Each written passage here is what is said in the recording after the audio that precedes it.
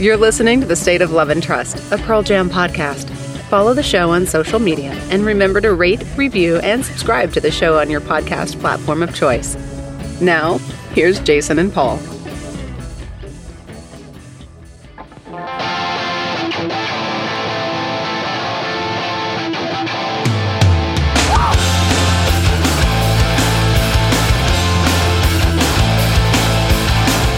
Welcome, everyone, to another episode of The State of Love and Trust. It's a Pearl Jam podcast, and I'm one of your two hosts, Jason Carapesi, and alongside me, as always, is... Paul Gillieri. Paul, I don't know if you know this, but Anderson Valley makes a beer that is not the Winter Solstice, and I am drinking one of those beers right now. You got the amber? It's the Pilsner. Oh, I have yet to have the Pilsner. I found it at Whole Foods, and it made me think, oh yeah, they make other beers that aren't the Solstice, and I looked it up on the Total Wine app. Amber. They've got a couple. Yeah, they've got a they've got a sour, a hazy sour. There's a hazy sour, and then they do what is it? It's a goes. What is it? Yes, the goes. Yeah, and they do an oatmeal stout too. All right, you're up in your game, buddy. I have to. How are you guys doing out there? It's what is it? How's your Mother's Day, huh? Yeah, happy belated Mother's Day to all of our listeners who collect that honor, deservedly so. Happy Mother's Day, of course. If you are a mother, if you know a mother, if you are from a mother, you should be, celebrating that fact. We had a little brunch with my mom and my wife. I imagine you did the whole breakfast in bed and you had a whole regalia, I'm sure. I did. Did you really? I did the breakfast in bed thing. Yeah. Yeah, you did. Yeah, you did. Well, by the way, were you Axl Rose at the?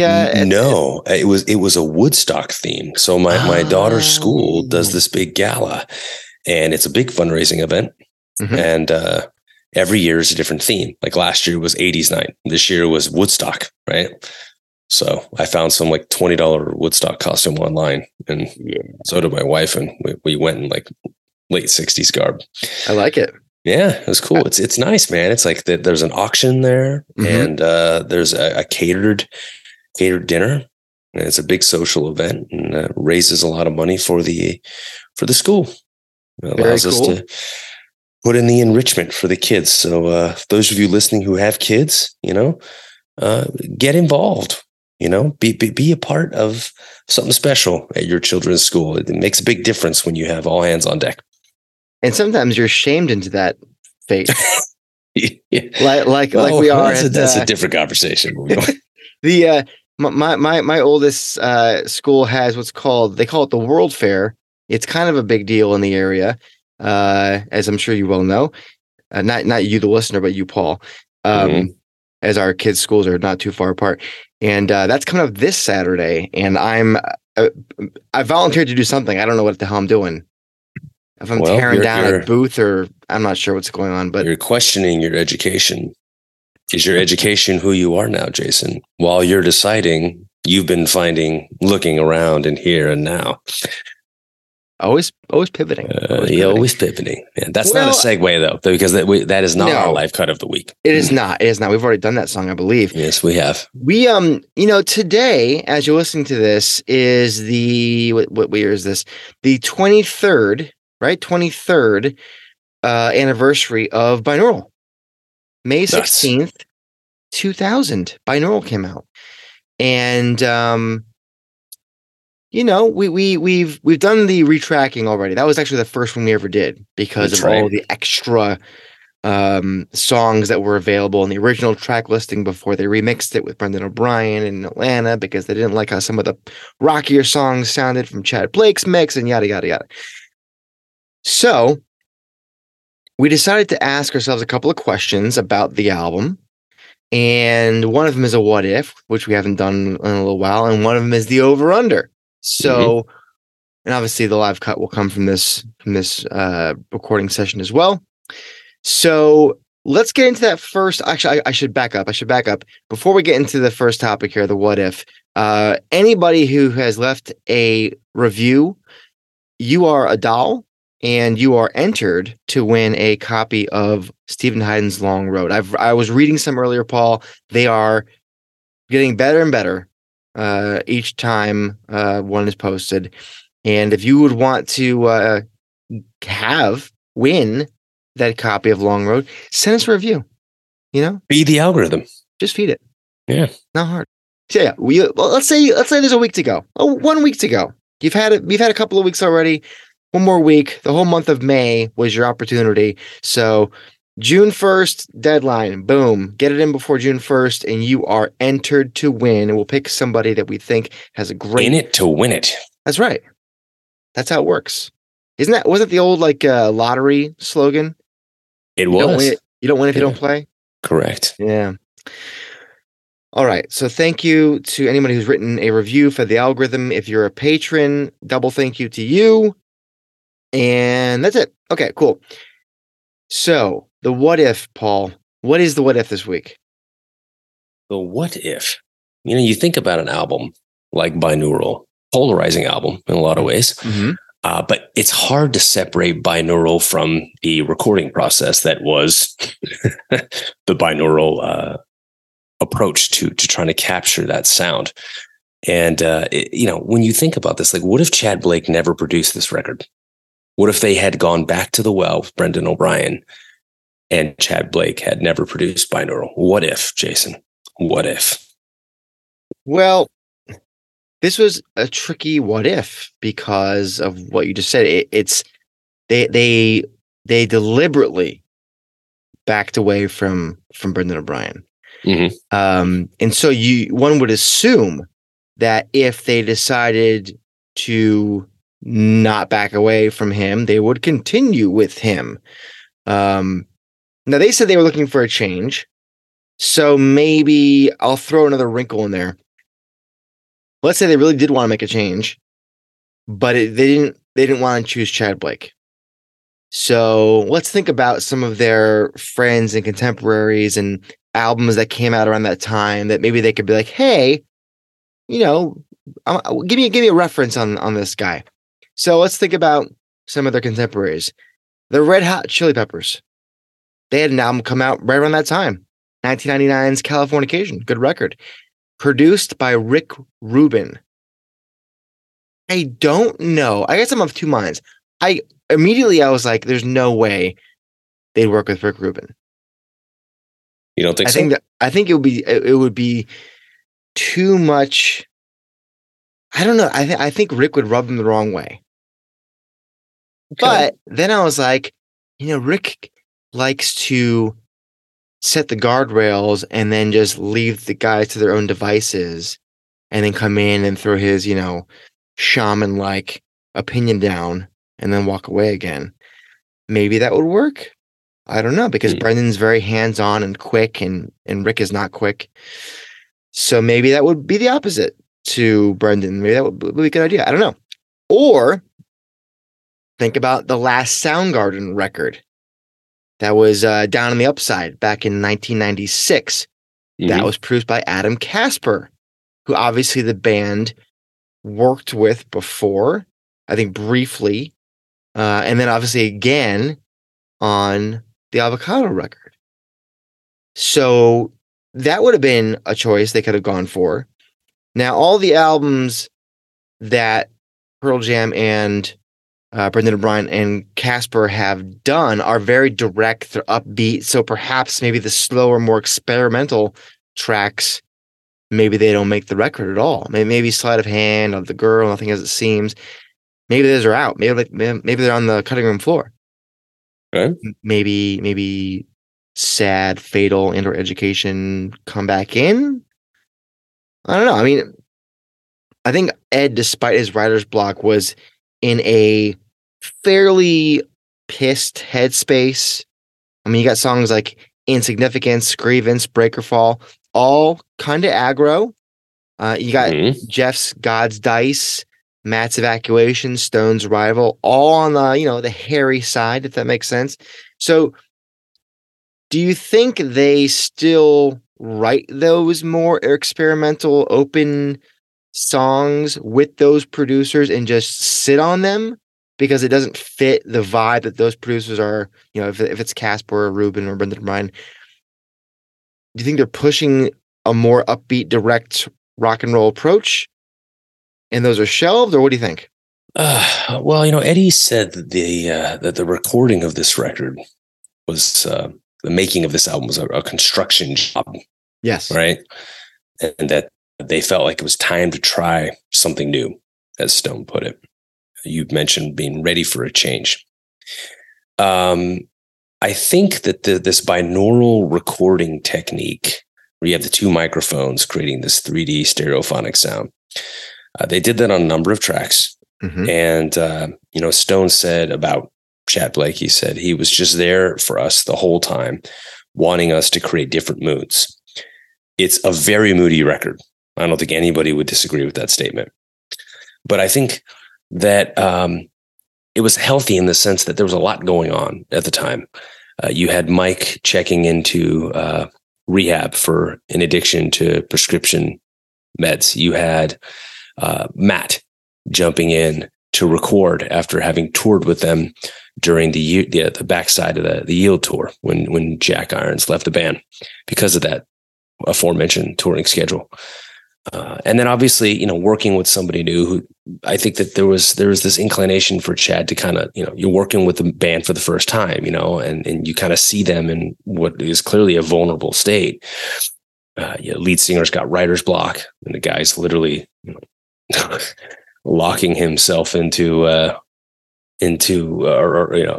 himself out, I should say, from playing a guitar, which ultimately leads to him picking up another stringed instrument, in this case, the ukulele, which we'll get into that. We'll go down that rabbit hole some other what if, but I think with this particular album, it's hard to not separate the recording process from the final product. And I think that if they had stuck it out with Brendan O'Brien or gone in a different direction, I am not sure. Definitely not with Brendan. I don't think Brendan necessarily would have, maybe he would have. This is probably not a fair assertion, but I wonder if he would have taken the same approach where he would have kind of encouraged them to create different moods. And I do think songs like Sad and some of these other ones, I have a hard time seeing Brendan like really pushing to have songs like that not included on the record. I just think that, when you think about the fact that the album was mixed at Sunset Sound Factory here in LA with Chad Blake, but then they ended up not being happy with how the mixes turned out. Mm-hmm. And that, they thought that Chad's work worked well. It complemented the slower tracks.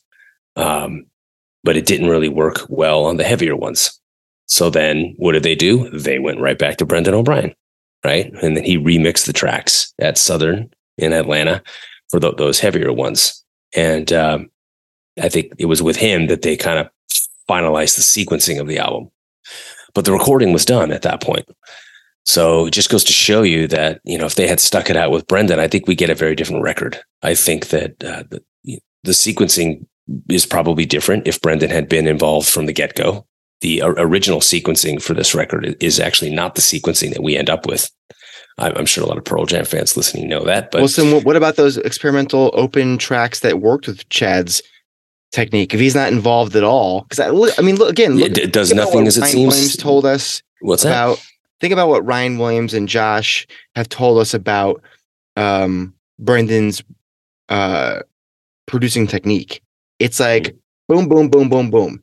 Yeah, you're not going to get a jam session like of the girl. That's what I'm saying. So like you're not getting those songs, or if they were like kind of demoed by, Stone's got a demo of the girl, because remember they came in with pieces, right? And then it was chopping and changing.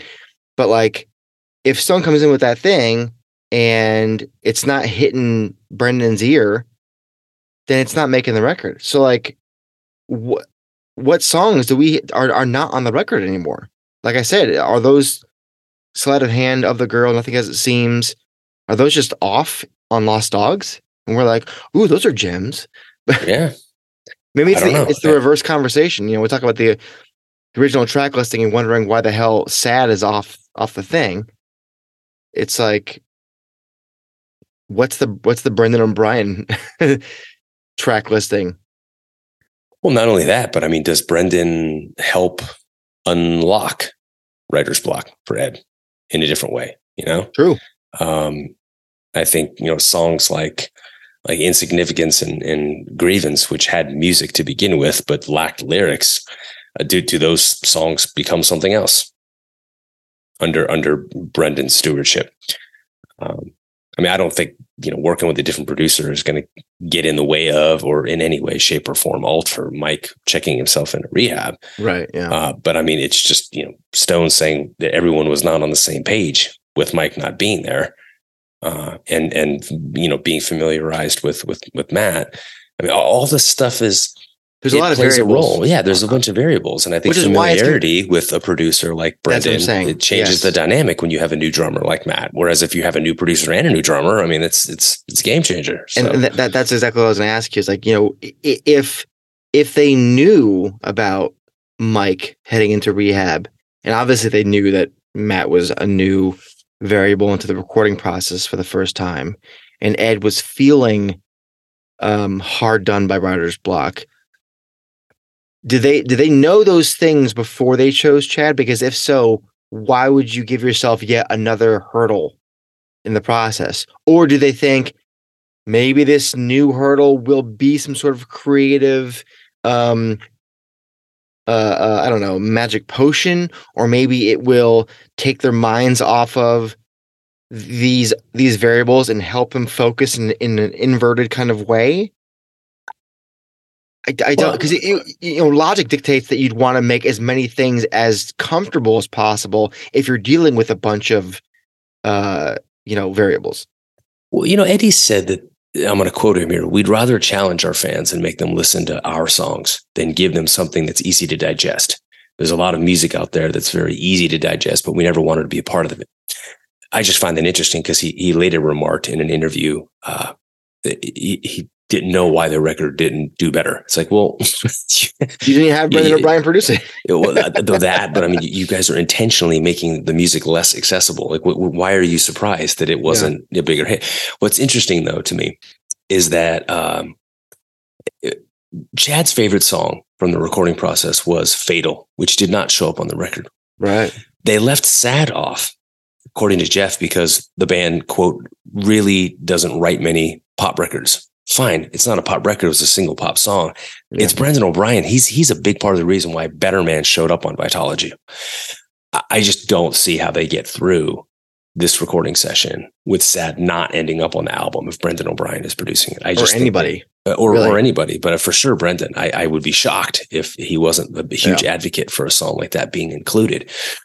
It's an entirely different record on so many levels. I think it's a different sequencing. I think there's different tracks on there. It's going to have a very different sound.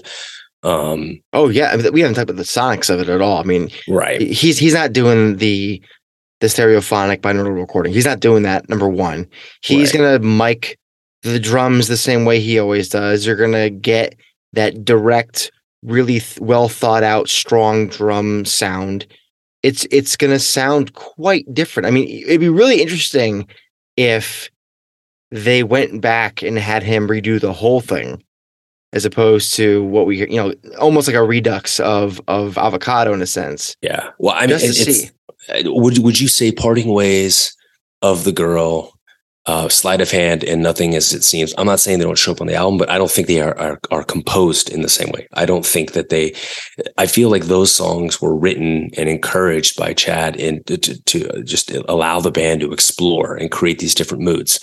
I think it's possible Brendan maybe comes at it from a very different angle. Well, those are the least structured songs of the record. That's my point. I think he's probably going to push more structure, which completely changes the entire listening experience. Well, I mean, from a recording perspective, but also just the way the songs are composed it would probably be different. I don't, even the songs that are more open, like an Indifference that he produced, it's still got structure to it. Right. It's still got an A, B, C, A, whatever the the arrangement is. It's it's coming. Of the Girl, the first verse is 4 lines, the second verse is 1 line, the third verse is 2 lines. Like, it doesn't make any damn sense. There's like a chorus and a half. So like it's all over the map. Parting Ways is beautiful and it's sprawling yet simplistic. And there's only, I think, 2 verses in a chorus, or I guess it's technically 2 choruses. But again, very simple but sprawling, and there's just a lot of breadth and breadth on some of those tracks in a guardrail-less, just go ahead and play, man, kind of attitude, which I love for those songs because that's what we got. But that's not Brendan O'Brien, and I don't think it's Adam Casper either. So it's like, right. I feel like if those are our demos coming in, Brendan, and if the band is open to it, Brendan's steering them away from those being on the record because he probably wouldn't think that it's consistent. He'd be like, Yeah. You've got Sad, you've got Fatal. These songs make more sense with Breaker Fall and God's Dice. And God's Dice was actually added to the final sequencing. The original sequencing that they had with Tchad started off with Breaker Fall, followed by Insignificance, and then Evacuation, followed by Sad. And then you had Rival kicked up to number 5. And then it was Grievance, Light Years way in the middle of the record. Well, and there's 16 tracks on it. 16 tracks, exactly. Yeah. So, the back half is fascinating, though, because you had, Fatal, Sleight of Hand, Soon Forget, In the Moonlight, Parting Ways, and the album ended with Education. God's Dice wasn't there. So then Brendan comes in, they redo the sequencing. It was actually with that sequencing session with Brendan that Sad was removed. So it makes me wonder, like, well, you'd think he would have been the one to advocate for it. So sometimes it's fair to question whether or not that's a bit of a wrench in the theory, but to get rid of Education, to part ways with, no pun intended there, with Fatal, to remove Sad. I wonder if because they really enjoyed, because they chose Tchad and because he let them, or he fostered the environment to have those open experimental songs, they really wanted those, and it would have maybe been either bloated and or unbalanced it's bloated to obviously keep them all in, as we saw with 16 tracks. It's too big. And then if you're going to pare it down, but you're going to leave in Fatal and Education and Sad, you've got to remove those beautiful open experimental songs. And I feel like they probably were like, we want those in. This Jason, I tell you, I've long believed this. This was as close as we probably could have and ever will get to Pearl Jam's Melancholy and the Infinite Sadness. This was that close to being a double album. And a part of me wishes they had just gone all in with it and done it that way. Well, you know what, Paul? Give us 2 CDs. We'll do this another day because I think it's actually a really cool exercise. But if you think about the time of Binaural through the Riot Act tour, let's just call that 2000, 2004. That's my years in college, 2000, 2004. Those 2 albums are a very strange era for the band from a songwriting perspective, from the sonics of the album to the mood to what the tours gave us, both great tours. They if you could combine them into a double album, a side A and a side B, I think they would be an interesting, talk about Melancholy and the Infinite Sadness, they could be an interesting double album of sorts. Mm-hmm. But we could talk about it another time. It's interesting. It's hard to make, because you brought up how, Brendan was a part of that resequencing and got rid of a song that you think he'd want in. But if he's there from the beginning, maybe we don't even, maybe songs like Of the Girl and Parting Ways and Sleight of Hand don't go as far down the line to be included. Yeah. Yeah.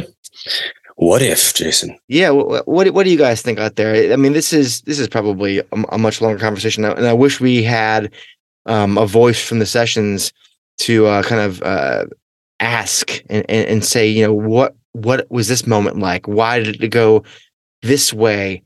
Why did they choose this path as opposed to that path? And perhaps we'll have the opportunity at some point. But for now, this is all the pondering we can do. So let us know what you think would have happened or may have happened if Pearl Jam did not produce that record with Tchad Blake, and if they chose a Brendan O'Brien or an Adam Casper or somebody else. Yeah, interesting stuff. Now, considering what we do have from the album, and to go to another exercise that we've done from time to time, one record that we have not done over under on is Binaural, and I found this a challenging task, Paul. As did I. I'm going to start. We're going to go with overrated first, as we usually do. I'm going to start this one off because I need to say out of the gate that I honestly don't think that there are any overrated songs on the record. That was the hardest part for me. There's half the record's underrated, but yeah, I mean, no one is rating that. First of all, if you ask the average Pearl Jam fan, where does Binaural live for you in your tiers or your ranking system, most people probably have it toward the bottom. I don't, but most people do. I do have an overrated song on this album. Well, we had to choose one. We did, yeah. But I personally found this difficult because I don't think that any of them are rated so highly by anybody that anybody could really say that song's overrated. Agreed. But I had to choose something. And Correct. So I did the best that I could. And again, I don't think the song is overrated, but by the challenge we've presented ourselves, your best will have to be good enough. Yeah, exactly. My choice is Insignificance. Okay. So I have to pick this one because we just did a Pearl Jam March Madness type tournament on our Discord, and we did one where it was albums after No Code were eligible. So we ignored the first 4 albums. So what's at the time, what was the group's favorite song, best song, if you will, from those remaining albums? And what's up? Are you asking me, or are you? No, I'm saying this happened. Okay. And Insignificance, I think, finished second, if not one in overall. I cannot remember. It was a little while ago, but it was super high up. It's a great song. I really enjoy it, but is it the top 2 of the last 2/3 of the band's career? I don't know about that. I love most things about it, including the message, which only becomes more significant and obvious as the years go by. But when I think about the rest of the album, I cannot think of another song that's rated this high. And so when I think about how people, at least in our group here, rated it top 0.1% of songs since No Code, that kind of blew my mind. So I'm gonna say, mainly because of that, and a little bit of Googling I went on the forums and kind of read some people's thoughts on the song. I'm gonna say Insignificance is the most overrated song on the record, and I don't think it's overrated at all. So there's that. What do you got? Nothing as it seems. Okay. I can see that. The first single from this record. It was the most successful song from this album, at least on the American rock charts, as far as I know. It was an experiment, I think. Jeff called it a little ditty on a demo that I kind of played some hand drums on and had this little song. And everybody starts, hey, Stone says, hey, let's try this one. And they start basically all just chiming in with it and doing their thing. And it becomes this exploration of mood. And it is indicative of that binaural recording technique, for sure. It's probably the one of the poster songs for the technique on the record. Very atmospheric. But I think that it's on the greatest hits record. It's on Rearview Mirror. So it for me, when I really thought about it, I was like, well, if there's a choice here that's easy, a layup, I'm going to go with this one because I feel like the song it's building towards something. Like Mike described the guitar as like a plane going down, So where's the crash? Where's the, that climax in the song? I feel like it just, I was always waiting for that moment where Ed was just going to kind of let it go in a way that he does on Retrograde. Obviously in a different way, right? That's this vaulted, uplifting, cathartic. Is that megaphone line, whisper through a megaphone? Like, but it's not. If you listen to the live version of "Thumbing My Way" from Japan, I forget which show it was. I think it was our live cut, actually. He really lifts the chorus. If you think about Black, the line about in the 90s when he'd sing the line about children at play, right? There's these moments in performances sometimes where he just takes a section of the song and he just bellows it. You know what I mean? Just belts it out. I felt like the song was building towards that. Or maybe not building, that's the wrong word. It was spiraling towards that. And it never goes there, though. It's just this atmospheric exercise, this exploration. And I guess it's fitting in the sense that, nothing as it seems, right? Of course, lyrically maybe speaking, it's supposed to keep you suspended. Maybe so. I mean, lyrically, it's about, Jeff's experience growing up in Montana. And so I suppose that, that was the whole point, right? There's this monotonous nature to it. And maybe there's no room, perhaps, given the context of what the song's about, for that type of elevation in terms of the performance. But musically speaking, it just felt like it was spiraling towards something, and I could have used this crash, so to speak, of some kind. And so I think because of its length and the fact that it's 5 minutes and 22 seconds long, it's almost 6 minutes long, well, not almost 6, but 5.5 minutes long, that it doesn't ever quite go there. That's a long time to spend just kind of like circling, you know what I mean? So to me, it's not a plane going down. It's a plane that's just kind of like circling. Perhaps it's in descent. It's in descent as it circles. It's the plane it's any of the planes in Die Hard 2. Exactly. Circling for an hour and 45 minutes. Right. In this case, 5 minutes and 22 seconds. So, if I have to go with a song that's overrated, and again, to your point, and I think it's a salient one, it's not an overrated song in the sense that it's, this massively beloved song that, people are listening to all the time, and here we are kind of shaking our heads saying, come on, guys, we beat this one into the ground. It's really not as good as you think it is. No, it is a fantastic track on so many levels, but it is on the Greatest Hits album. And, see, that's the problem with Greatest Hits records, is that they'll shoehorn anything that was a single. Right. That doesn't mean it's a hit. Well, I mean, in fairness to the song, it peaked at number 49 on the Billboard Top 100. Okay.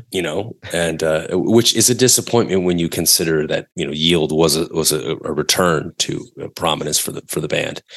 As a follow-up, this one did not resonate commercially, but apparently it was done intentionally. Eddie said that when they released this song, with that one, we felt like we weren't trying to fool people. It actually felt like we were offering them something fairly challenging. We obviously respect the audience. So if you're offering something challenging, you know what I mean? I think it's a greatest hit because it was why. It's a greatest hit maybe because it was the single.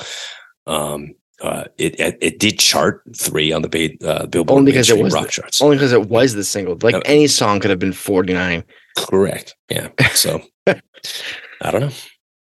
I do want to try something at some point where we go back and retroactively pick what the singles are from a record, because I wouldn't have chose that one. Anyway, underrated from this record. The whole thing, I think, maybe. Lots to choose from here. I'm going to go Parting Ways. Fantastic track. I wish they would play it more. It's so powerful in its simplicity from a musical standpoint. The message, the story is beautifully told without too many words. And the whole outro with the cello, it's just massive. It's the perfect album closer, and would be a great main set closer if they brought it back. So we wouldn't have to hear Porch every show. It's been played the least off of Binaural all time, save for Rival. And I find that to be a crime. And you think about a song that has 2 chords. It's E major, and A major with just some little single note spiels to change up the chord a tiny bit, but it's basically just that. And then just the E just ringing out in whole notes on that ending. It's just, I think about the touring band DVD version a lot. It's huge. And I don't know that song happens with another producer, but it's, of all the underrated tracks, I think it's the most underrated of the lot. That's a really good call. I like that call. Compelling argument too. You really could just like spin a wheel wherever the arrow lands. I'm gonna go with Sleight of Hand for my choice, only because I think of all the songs on the record, it's probably the one that is least liked by most of the fan base, and it's actually one of my favorite songs, if not my favorite song on the record. When Chad Blake says, "I want you guys to just explore, just like explore mood," this is the song that does that for me. This is the song that truly captures a feeling and a mood and creates a sense of atmosphere. And it's one of the only songs in the whole catalog that does so with the levels of layers and textures that we see on a track like this. It is incredibly dense with atmosphere. You feel like you're underwater with it in a lot of ways, or floating in some ethereal, I don't know, Aurora Borealis or something, which matches the album art, right? In a lot of ways. Yeah. I just think that it's so emotive as a song. It's one of the best songs, I think, on this record, and I have a lot of respect for it. You don't really get the same effect live, and I've talked about this on the show, where when they play it live, it loses all of that atmosphere, and it's a shame, because I think that the one live cut that we have of it is the one that it comes closest to replicating some of that. But I don't think that it's a weak composition. I think a lot of that climax I was talking about that to me was missing on Nothing As It Seems. You get a little bit of that towards the end of Sleight of Hand. Yeah. And I think that's part of what I like about it, is that you get the atmosphere, but it actually goes somewhere with it. It's very dark, it's emotive, like I said. It achieves some things in the Pearl Jam catalog that we do not see again until Dance of the Clairvoyants, in terms of experimentation and atmosphere and tone. So I think in a lot of ways it's an incredibly underrated song for its place in the catalog and what it achieves in that regard. Well, what do you guys think? You guys agree with Paul, Sleight of Hand? Do you like my take on Parting Ways? Is there another track that you think is the most underrated of many underrated tracks? Do you hate Binaural? Sweet Lou. Yeah. I mean, again, some of you might be like, I don't care. This album bores the crap out of me. Fair play. I get it. I don't agree with you, but I get it. And that's fine. And I want to know how you feel about it. Either way, wherever you follow us online, and give us your take. Yep. It's a circular conversation, not just me and Paul. All right, let's move on then to our lyric of the week.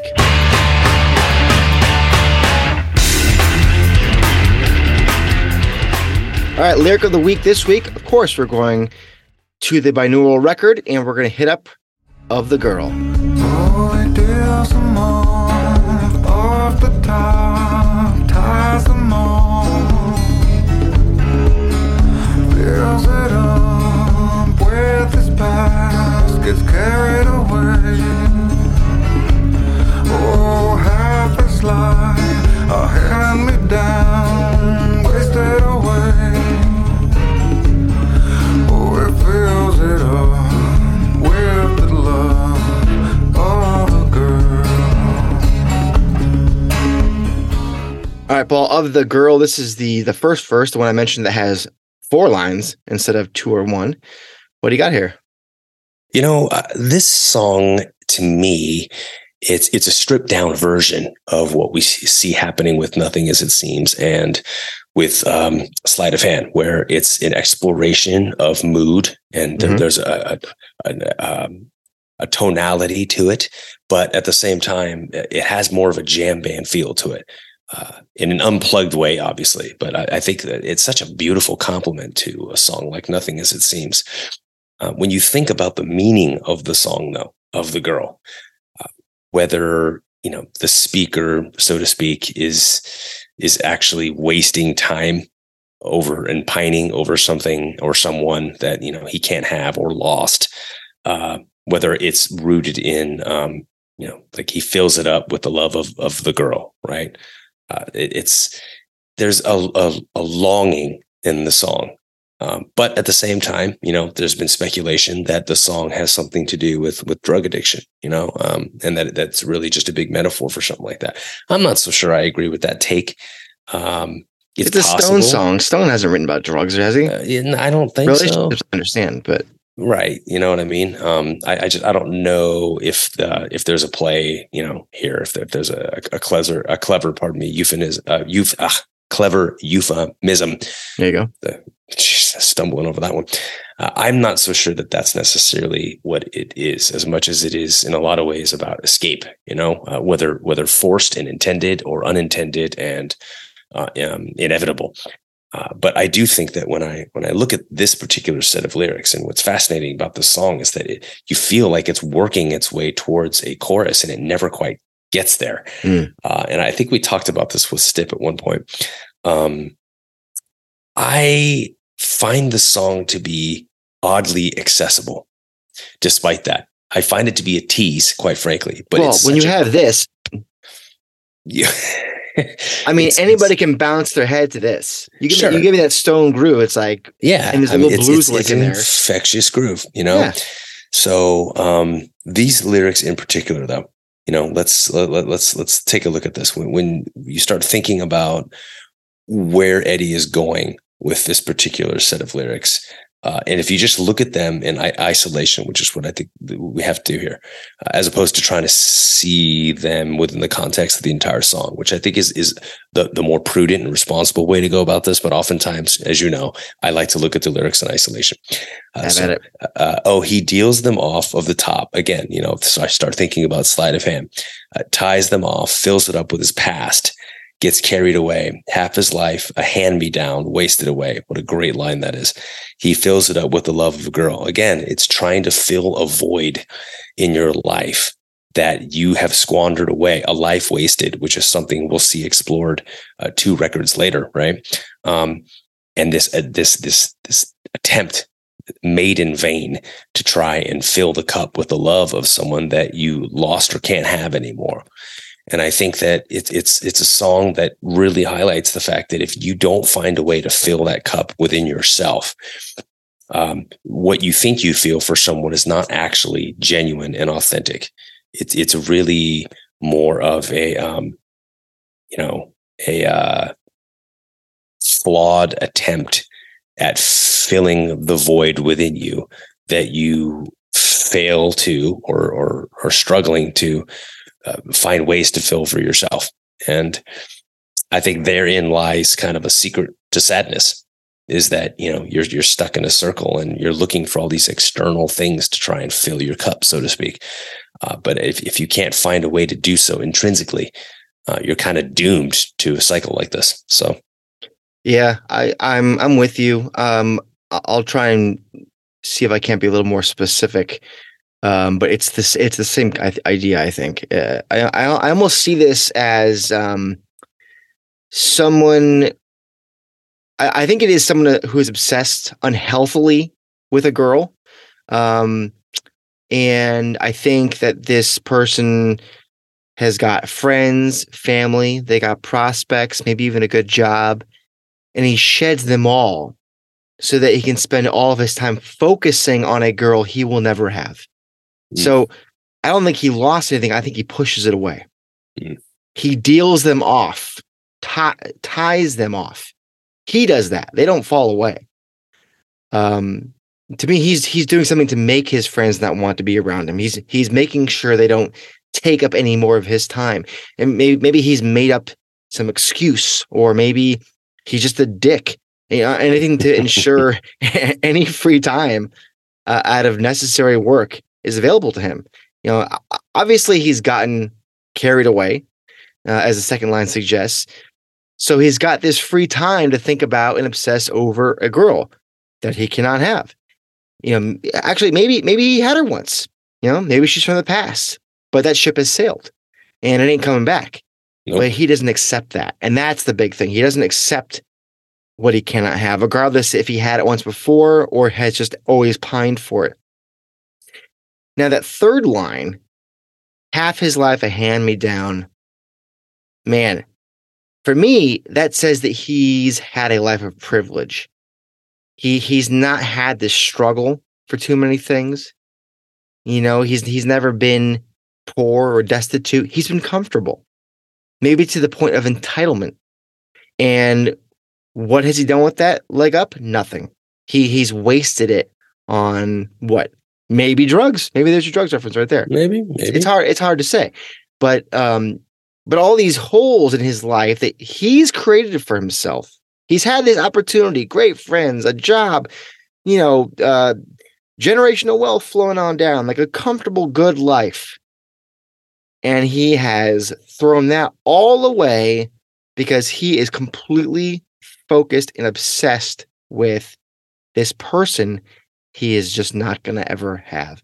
And it's super depressing to think that somebody with, we talk about, I'm not going to go on a tangent here, but we talk about people who have thrown their lives away for like fentanyl and are now homeless and like can't get out of that spiral. Right. This isn't that dark, but essentially what this person is doing is throwing away a beautiful life because they are focused on this drug of a person they're never going to have. Right. Luckily, you can get out of that relatively unscathed. I would hope much easier than you could a class 2 narcotic, but it's depressing nonetheless. And I think for a long time, I did not really understand what the hell Stone was trying to say here. And it took me a number of rereads to be like, maybe it's that. Maybe it's that. Ooh, okay. So yeah, I think this is where he's going. I could be wrong. I'm curious as to what you guys out there think. I think we both agree that it's, about an obsession with something that you can't have, but whether or not the space was created by the person or whether things just fell away from them is another question to be answered. I'm not sure, but I think he pushes it all away, which is even more depressing. Yeah, indeed it is. What do you guys think? Let us know in the comments. Let us know in the Discord. Of the girl, tricky one. All right. Well, let's check out the best live version of this bad boy in our live cut of the week. Ready to stand up!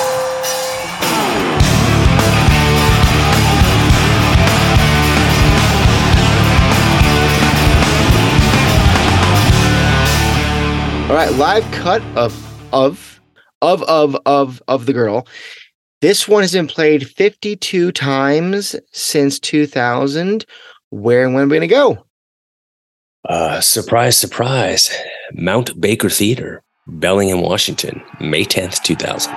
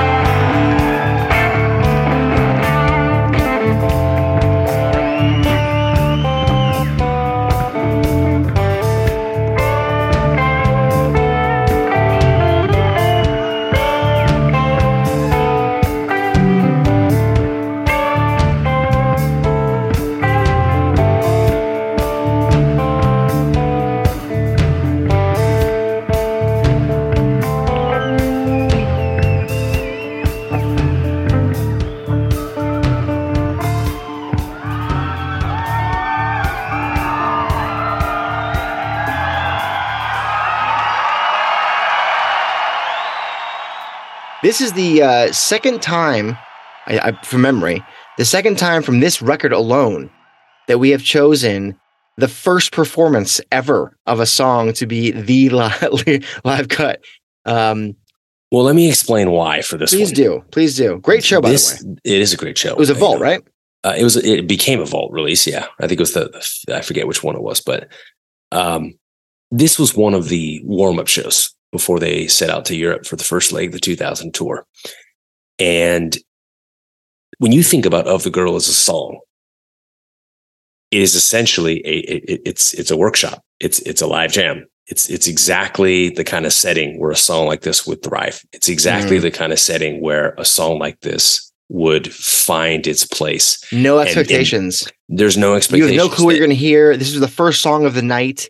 And all of a sudden exactly. And everyone's accepting of it. That was the thing, is that people were just excited to hear Pearl Jam, and they're hearing something new and they don't know what it is. And it just sounds cool, and they're grooving and they're cheering, and it would become a thing later. You know, it's opened a number of sets. But I think this was the moment that was born. This was the moment where it was like, wow, this is actually a really cool way to open a show. And, you know, let's just jam out, you know, let's just practice this thing and have some fun with it.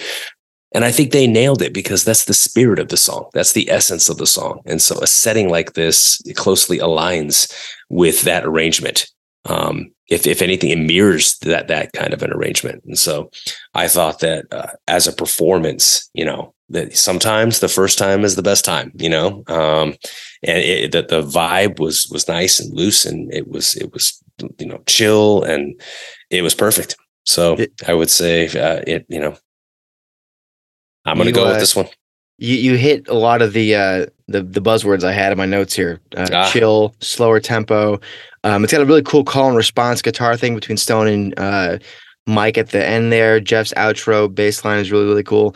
It's a great performance. And the moment 6 days before the record came out, no one's heard this song before, because it was early internet days. Right. You know, as it was. So I think this is a great choice, and I wonder what y'all think about it, what you think about, I mean, again, 52, not a lot, but the first one, okay, we'll take it. Before we say goodbye, I do want to pay a little respect to someone in the rock and roll community who passed on recently. That is graphic artist Frank Kozik.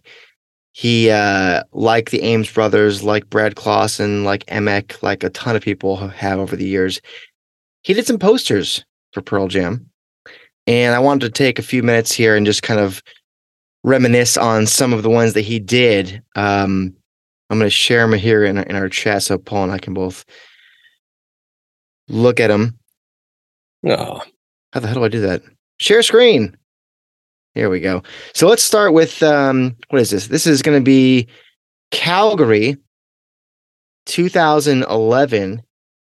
Very pixelated. They had Mudhoney open for them. Mm-hmm. This is September 21st, 2011, Calgary at the old Saddle Dome where the Flames play. What is it? Was that Karl Marx? Lenin? Looks like Lenin? Lenin, I think. Lenin. He's got what is that? Like a so you can hear better? Yeah.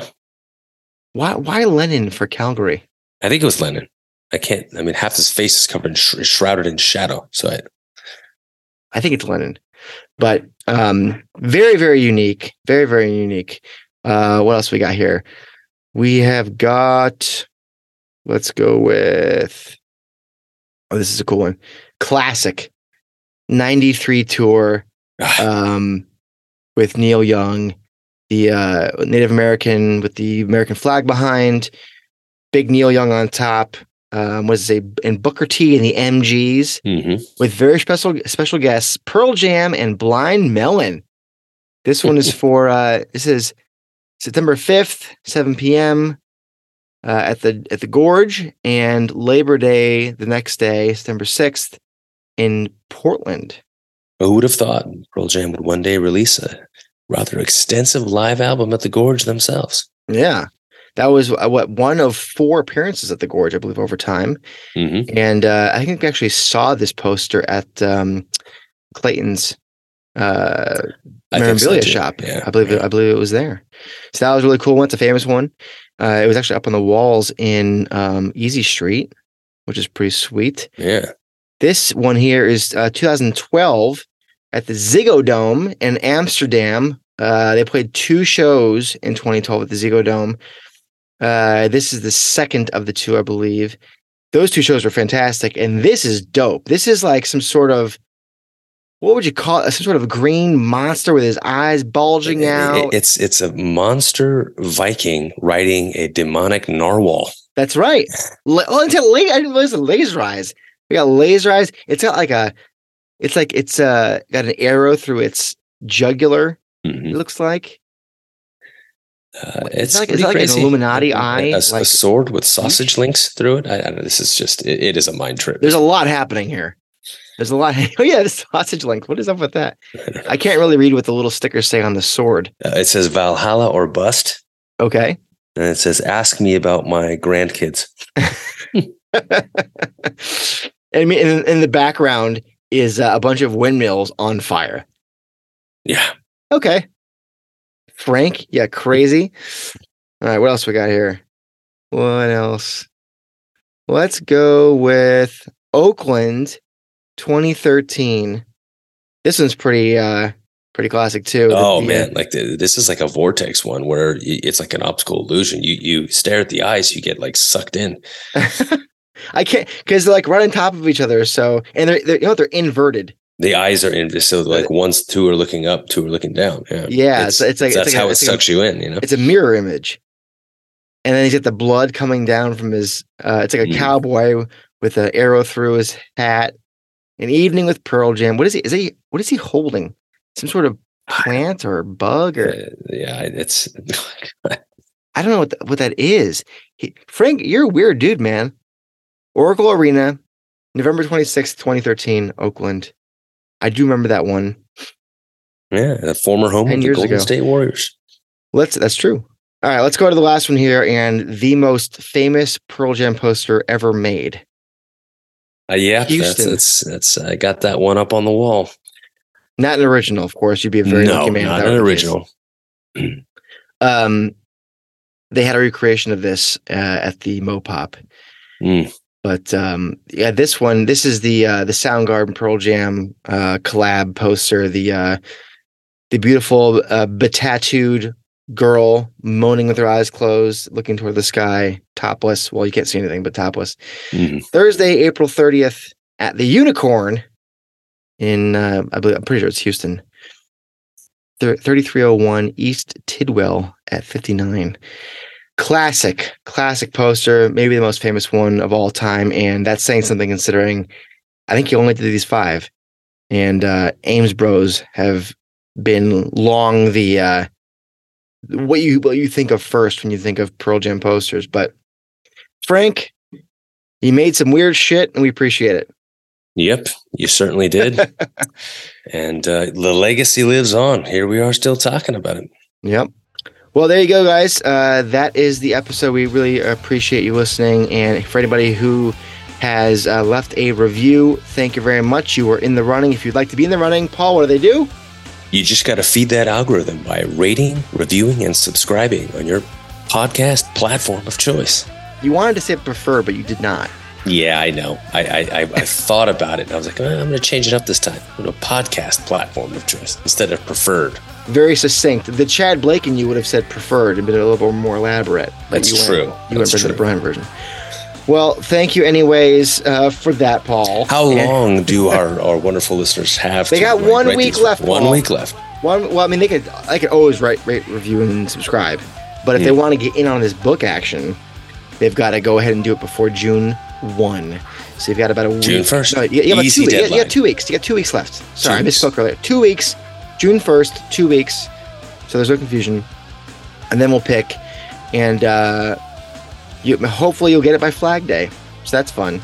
Yeah. And if you're outside this country and you don't know what Flag Day is, welcome to America. We have a day for flags. Thank you to our patrons. Thank you to whoever's bought a t-shirt. If you want one, let us know. And with that, we'll see you next week. And until we do, you've been listening to The State of Love and Trust.